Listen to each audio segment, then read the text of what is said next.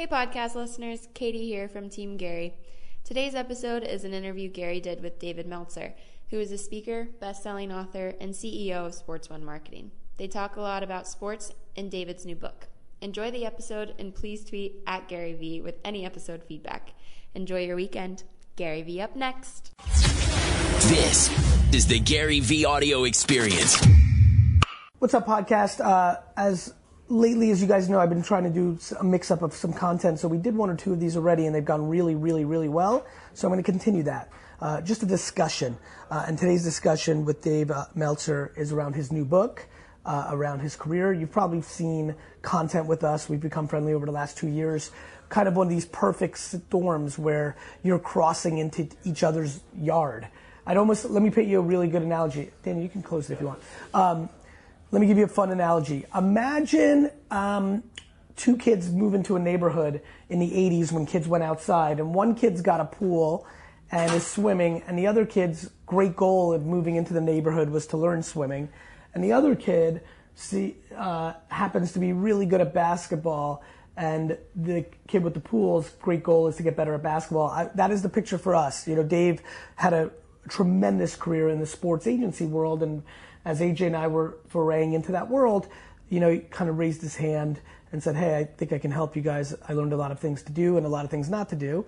And at the same time, I think he was getting very intuitive of the rise of entrepreneurs and culture, building content around that, and then what that really means, you know, modern day personal branding around a space. And so we have a lot of, you know, we have a ton of similarities. We have differences like everybody else, but he's become a gentleman that is, you know, some of my favorite things that are going on in my life is when I get to use Vayner Sports as escapism for my chaos. It's obviously a business. You know, Vayner Sports reminds me a lot of VaynerMedia in that VaynerMedia, the first 2 years, I still had to do the wine thing. The Gary Crush It came out, so the Gary V thing started, and I was stretched in. I was very passive, but I got us the clients.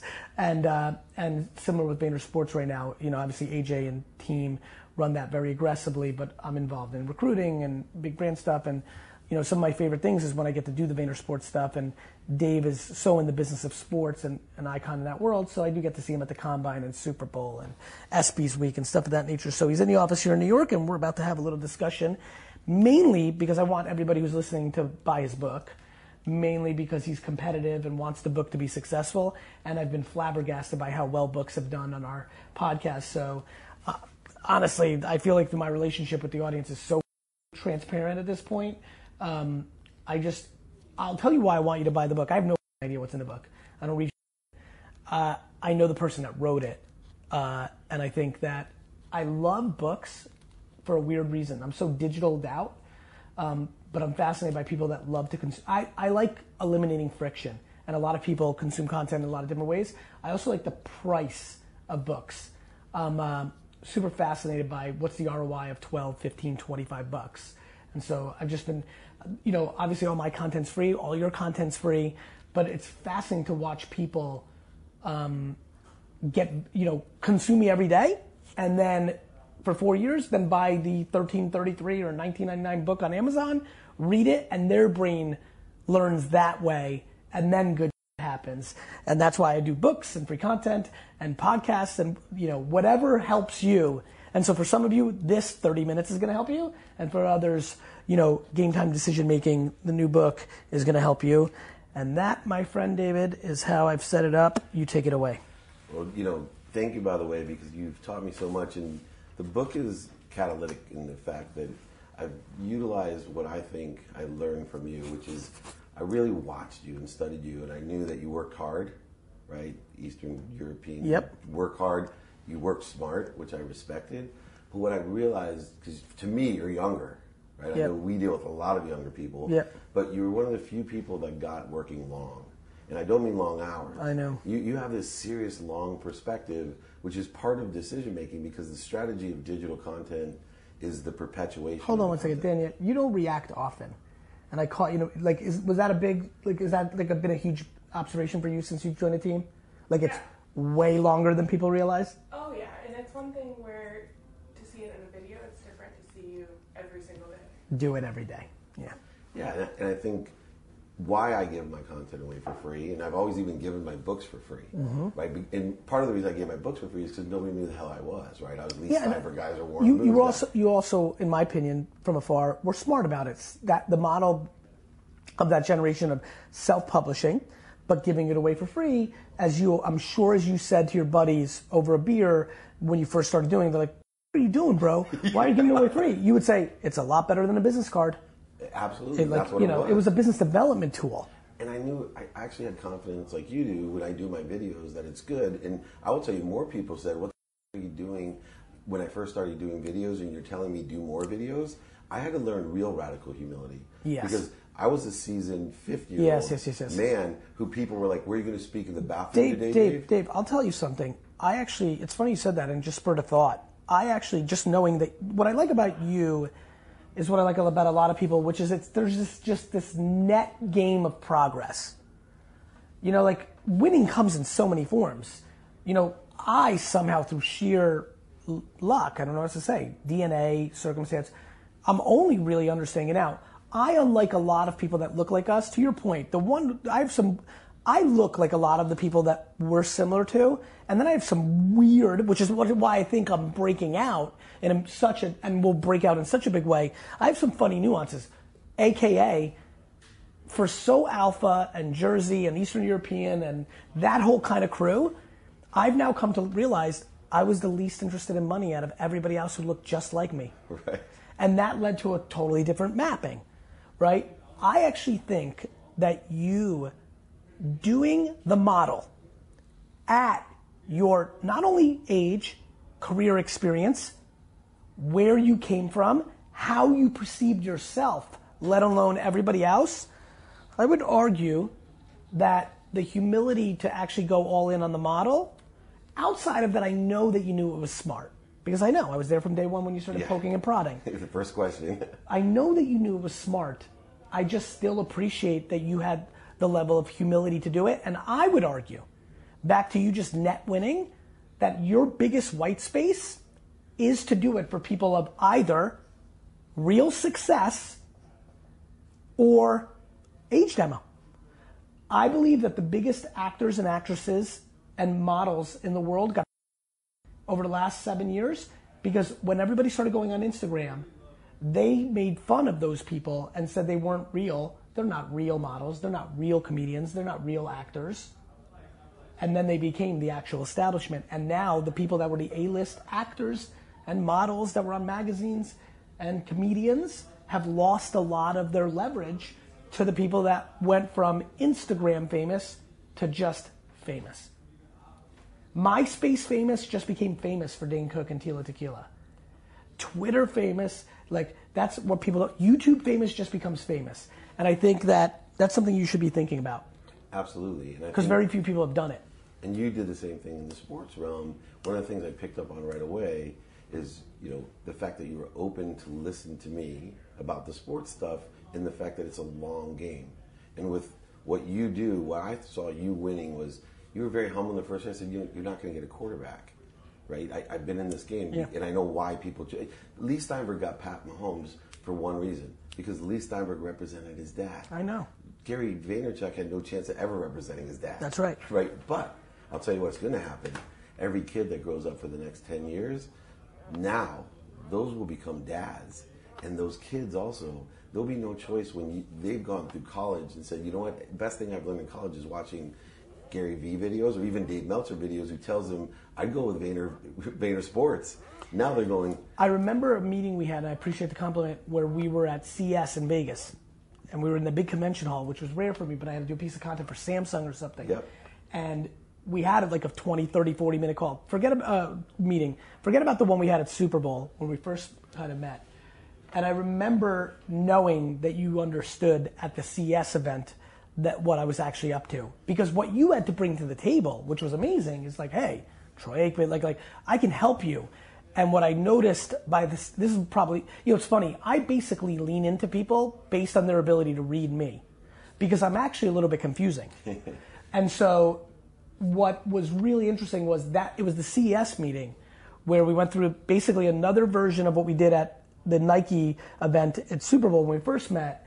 and I remember something in your eye or just the way you reacted, I knew that you actually now got it, which was, I don't give a if everybody doesn't think, like, I didn't need VaynerSports to be winning in year 1, 2, 3, 4, 5, 6, 7. I don't care that in 2 years from now, if everybody's whispering, oh, Big Shot Gary and AJ thought they were going to come in here and dominate. What's going on? They're still tier 4. I don't care because I know how it's going to end up. Right, and there's that long side. And I really took to heart the same thing with media. It was like, if I could get 100 people to tell me I changed their life, and it took a whole year to get 200, and then a whole another year to get 400. It's the same game as the sports profession. Eventually, even if it took till I was 70, I'd have 1 million people. Right? In my mind, if I had 1 million people that I changed their life. What would you, Dave, I don't really know the answer to this question. Straight up, and I love radical candor, and I know that you've transformed. I see it. Like, you famously talk about losing a lot of money. Yeah. Like, that only comes from bad behavior. That comes from overvaluing things. So you've gone through a process. You're still in it, the same way I am. As radically transparent as you can be, because I'm actually curious. Right this minute, hot take, what's this all about? Forget about the selflessness that I think we both agree on, because I do know a lot about your selflessness. But I do think selfishness leads to a foundation to do incredible selflessness. I'm going very narrow, because you don't talk about it as much. You don't play those.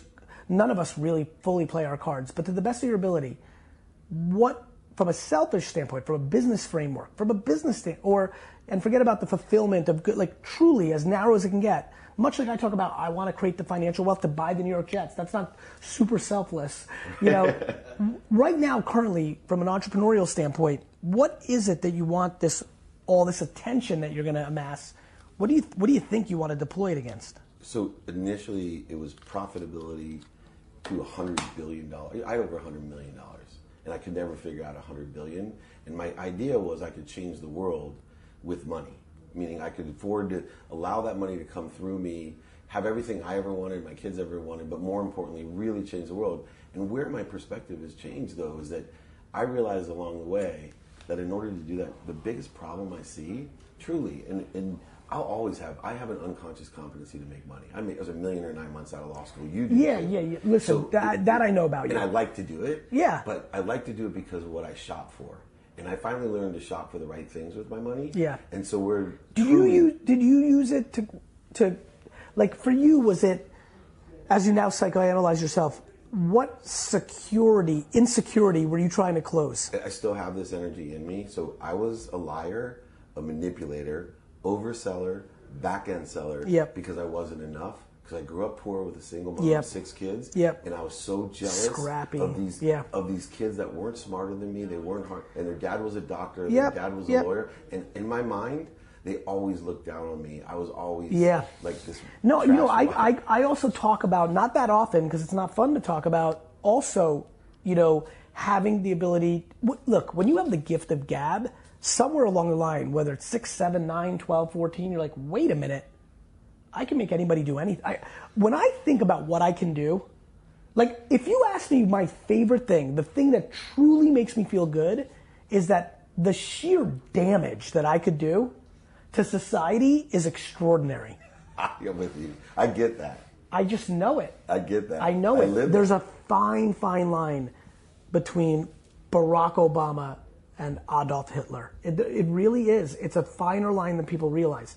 Nonetheless, I get it. Yeah. So for me... By the way, real quick, for everybody who's listening, this is why I say a lot of the things that I say public. I always talk about how I'm a byproduct of my mom, and whatever my mom did for me, I do for the world. This is, in this moment, I just realized, just now, I'm doing the same thing what my dad did for me. My dad is such not a liar, is so uncomfortable. My dad's uncomfortable with embellishment.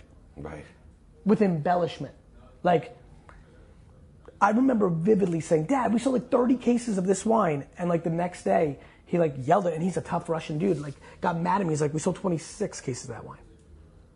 It's a big deal to be wrong. And so he scared me. There's nothing else to say. And it really transformed me, and it saved me, because I think I wouldn't have been as good. I think there was a kindness level and a lack of an insecurity that kind of but I still am so much better than I would have been. And I think a lot of the content I put out that puts pressure on people is me poking at the truth. Yeah. You know how many kids right now that are 24 stopped listening to me when I started talking more about mommy and daddy subsidizing them? They don't like it. Right. You know, I gave this talk at USC, and I was shitting on the parents, and the kids were cheering because it was parents and kids. And then I went into the 24-year-olds, you're getting paid, and watching the parents perk up with smiles and the kids squirm, it was rewarding. Makes sense, brother. Yeah, and that led to what you do as well. Is I think we have a huge problem that can be addressed by people like you and I in a variety of different ways. I just believe it's simple. There's a happiness problem. I read this thing. Average person in America is happy 15 days a year. That's absurd. Absurd. The number one cause of I've been death, happy the last 15 days in a row. Yeah, I'm not happy all day, but I'm happy every day. Yeah. And two, suicide is the number one cause of death for people under 50. So, and I bring this up now because growth in like percentage growth. Growth over percentage. Yeah, but percentage under 50, growth. Just the fact, forget about opiates and all these other things that were fulfilling people, with a false sense of fulfillment. I started saying, you know why? Because people don't understand one thing. And you bring it up, that one girl when I was in Hong Kong started crying just because I knew you. And she's like, you have to tell him. She goes, you have inspirational stuff, but Gary changed my life. And I go, what changed your life that Gary did? Because I want to learn what he's doing. Told me that if you're depressed, nobody cares. There's the truth. And you know what? And that's tough territory. Oh, God, and given the kind of culture and political climate we're in, I always am like, I believe it more than anything, but I don't spew it at the highest levels because it could come across insensitive, which I respect. But man, it's actually liberating. We have to figure out how to get people to understand how good that is. That's why it worked for her. By the way, I've never said this publicly. By a country mile, the number one thing that people reach out to me about privately that has changed them from depression, opiates, drugs, suicidal thoughts, depression, all is nobody cares. That's awesome. And it's tough. It's tough because you got to find the right way to deliver the message. But once you realize that nobody cares, it leads to a series of things that mainly get you to this weird place of you not caring about anybody's opinions. And that's where it really, that's where you go.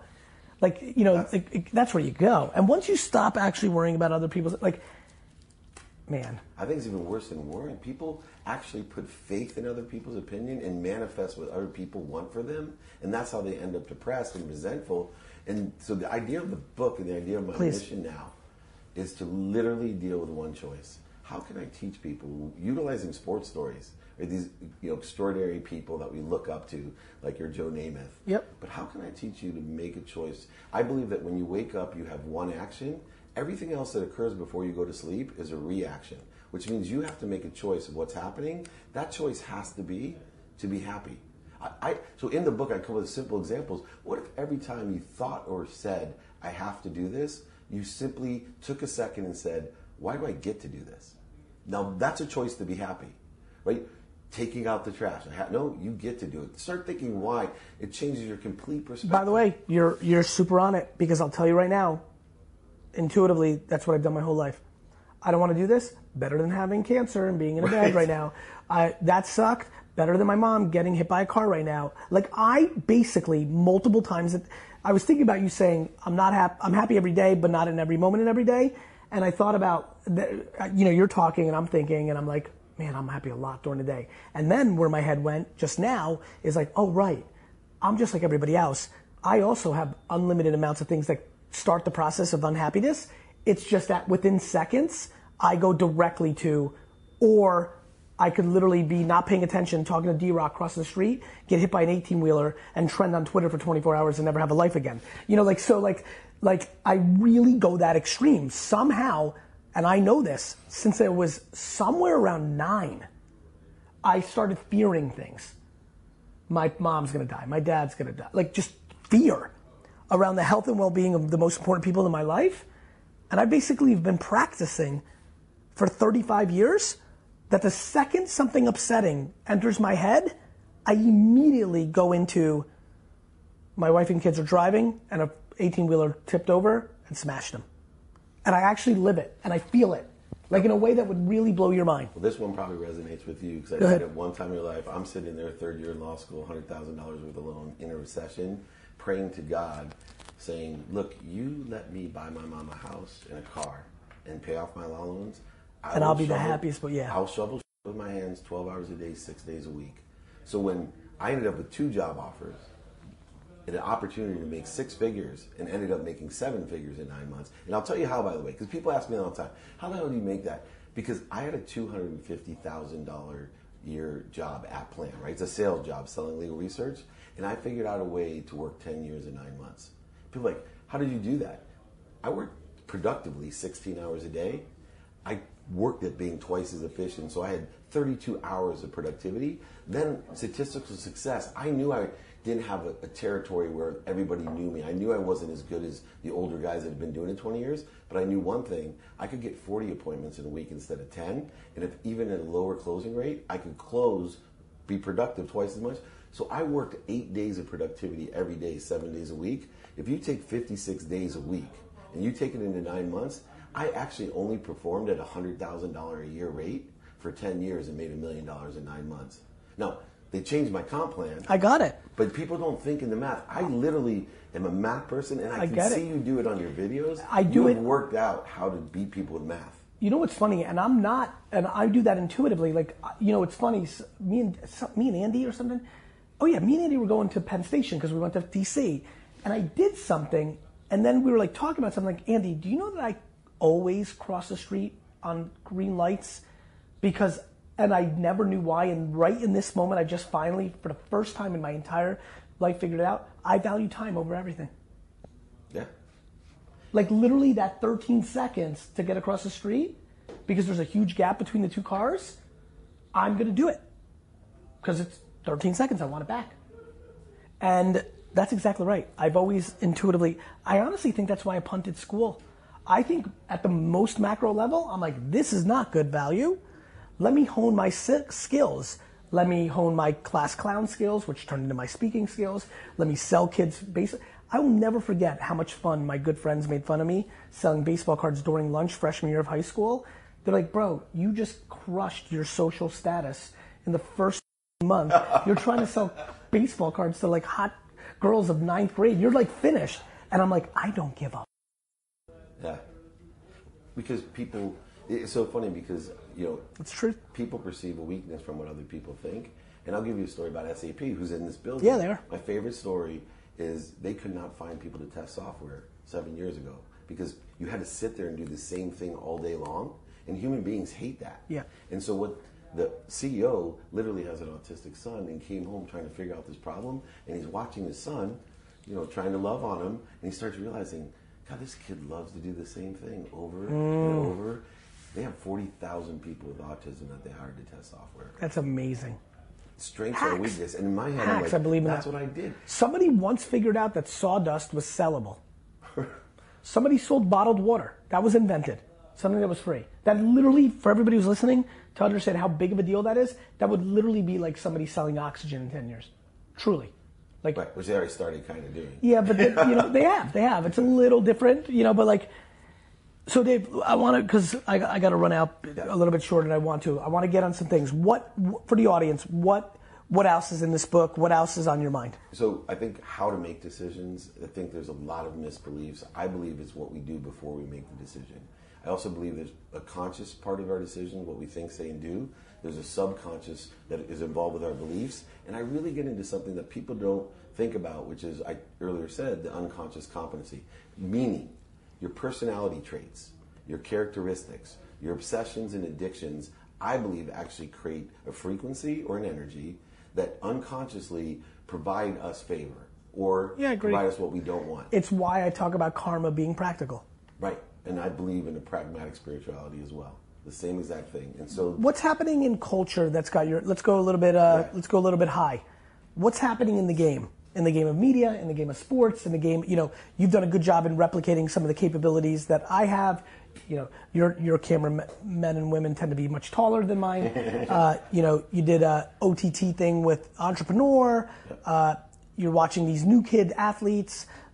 You've got friends and family on different social networks. What are some of the, if I said the macro DM5, the Yeah. 5 things that are like you're looking at that are cool observations, just things on your mind. It's amplification and perpetuation of traditional media. Okay. I think it's really important to understand that a lot of my strategy is about what is going to be looked at 10, 20 years from now that will still exist. So I actually build content today that either is used or not used, knowing that there'll be a funnel of understanding and stimulating of interest into transitioning and sharing a vision that will actually impact people, because if I can impact them, the value, the advantage I have over most It's people- what I did in 09, 10 by making all those videos that we now reboot. Exactly. Which create a lot of credibility, because 90% of my audience is like, oh, well, he's the Instagram motivational guy now. And they're like, holy. Like the second they start seeing 5, 10, 15 pieces of content of me saying the same a decade ago, it lends itself to credibility. And if young people that are in this game as well aren't studying, I'm doing this World's Greatest Motivator TV show Tuesday on WGN. Oh, yeah? Bob Proctor, Brian Tracy, Mary Morrissey. Most kids listening to this don't know. Go look. If you don't realize the power of a Bob Proctor to a 50-year-old multimillionaire and what I pay to get his advice, Yep. I understand that better than most people. And I see the transitions that have occurred and why Mickey Mouse, that was invented in the 1940s in black and white, whistling mouse, has 470 million views. So one thing that you do, I think, unconsciously, is you make sure your content has a frequency that has an infinity to it. It could, like you said, 20 years from now, that video is going to be even better. Just the way Mickey Mouse Club today is even better than when they created it. And that's the lens that I use in order to understand 3 things about frequency. 1, the force of my signal. How far is that signal going? Because the audience is only growing and growing. Sure. 2, which is really important because I'm older, like you said, is what's the spectrum of my frequency? What channels am I reaching? And it's not what we say, Gary. Like, we say really simple stuff. But what we say, it's how it's resonating with them. I can tell people to say thank you like you. Some people get mad at me and say, you stole gratitude from Gary Vee. But most people stand in line to tell me I changed their life because I told them to say thank you when they go to bed and when they wake up. It's not what I'm saying. Something in the frequency or spectrum that I have of that signal is touching them that actually can impact a change. Do you feel that you like admiration? I'm like you. I love the fact that, yes, I'm a middle child, and I know that's an ego-based conscious, but I feel good. I don't want to be overwhelmed because I've been in the sports world a lot where people jump on your lap and take a picture. But if one person comes up to me every day, like I love coming in here because like I love the fact that Gary Vee's employees are like, hey, I'm a big fan. That's awesome. I listened to the playbook, I read your book or whatever. I was like you, and I will stay forever at a speech or whatever because I want to, 1, recognize people, but 2, I like the attention. What's the biggest difference between the athlete today that Vayner Sports is going after versus the athlete you were going after 20, 25 years ago? The off-the-field stuff was just... Yeah, because you're your own brand. In fact, we see it not just in the money. And this is where we're going. In fact, one of your partners I'm working with to share this idea, but I have a multi-billion-dollar investment bank that wants to take the athlete. So let's just take The Rock, for example. Instead of doing the Under Armour deal traditional way, let's go in and buy 40% with the investment bank, get Rock in there, owning it. Now, the Kylie Jenner awareness changed the landscape. People can say anything they want. The day after everyone realized, what the everybody stopped wanting to take a $10 million check up front, and everybody wanted to own 50% of the business. Yeah. And that's going to play out. And I would love to see you get more into basketball as well, just on the financial side and the awareness side, because those guys are so recognizable. Of course. The problem with football is you got to get a quarterback. Yeah, it's hard to see these guys. That's the beauty of like doing what you love, right? Like we genuinely love. But basketball and esports are inevitable for Vayner Sports. They're just fundamentally inevitable. Rapid fire, last 3-4 minutes. Yep. What do you want to talk about? For me, I want to really have you let everybody know, why you do what you do. Meaning, you're out there, it's 7-something at night here, you came back from California, you could have easily canceled on me. Right? We're friends. Yeah. You could have easily said, Dave, I got a family, it's Friday night. What is it that makes you different, that made you come here tonight and stay late? I love my process. I know that this is important to you. Like it would have been a lot easier to cancel on you if it was maybe 2 or 3 other, in the last 2 or 4 times we hung out, it was less light. It was lighter. Yeah, right. It was just like, hey, I need a piece of content. Like, cool. Like, I'm in town. Can we hang? Right. Of course. Can I ask you 4 questions? Listen, I appreciate knowing, I'm humbled knowing that you producing content that has me in it is good for you. Like, that makes me feel great. The same way that's been my process forever and continues to be. Like, I'm super pumped to go have dinner with Megan Rapinoe or whatever. Like I like that. Or DaBaby. Like, you like that one? So the biggest reason, the literal answer is, I know that I could tell the last time we talked that you really want this book to do well.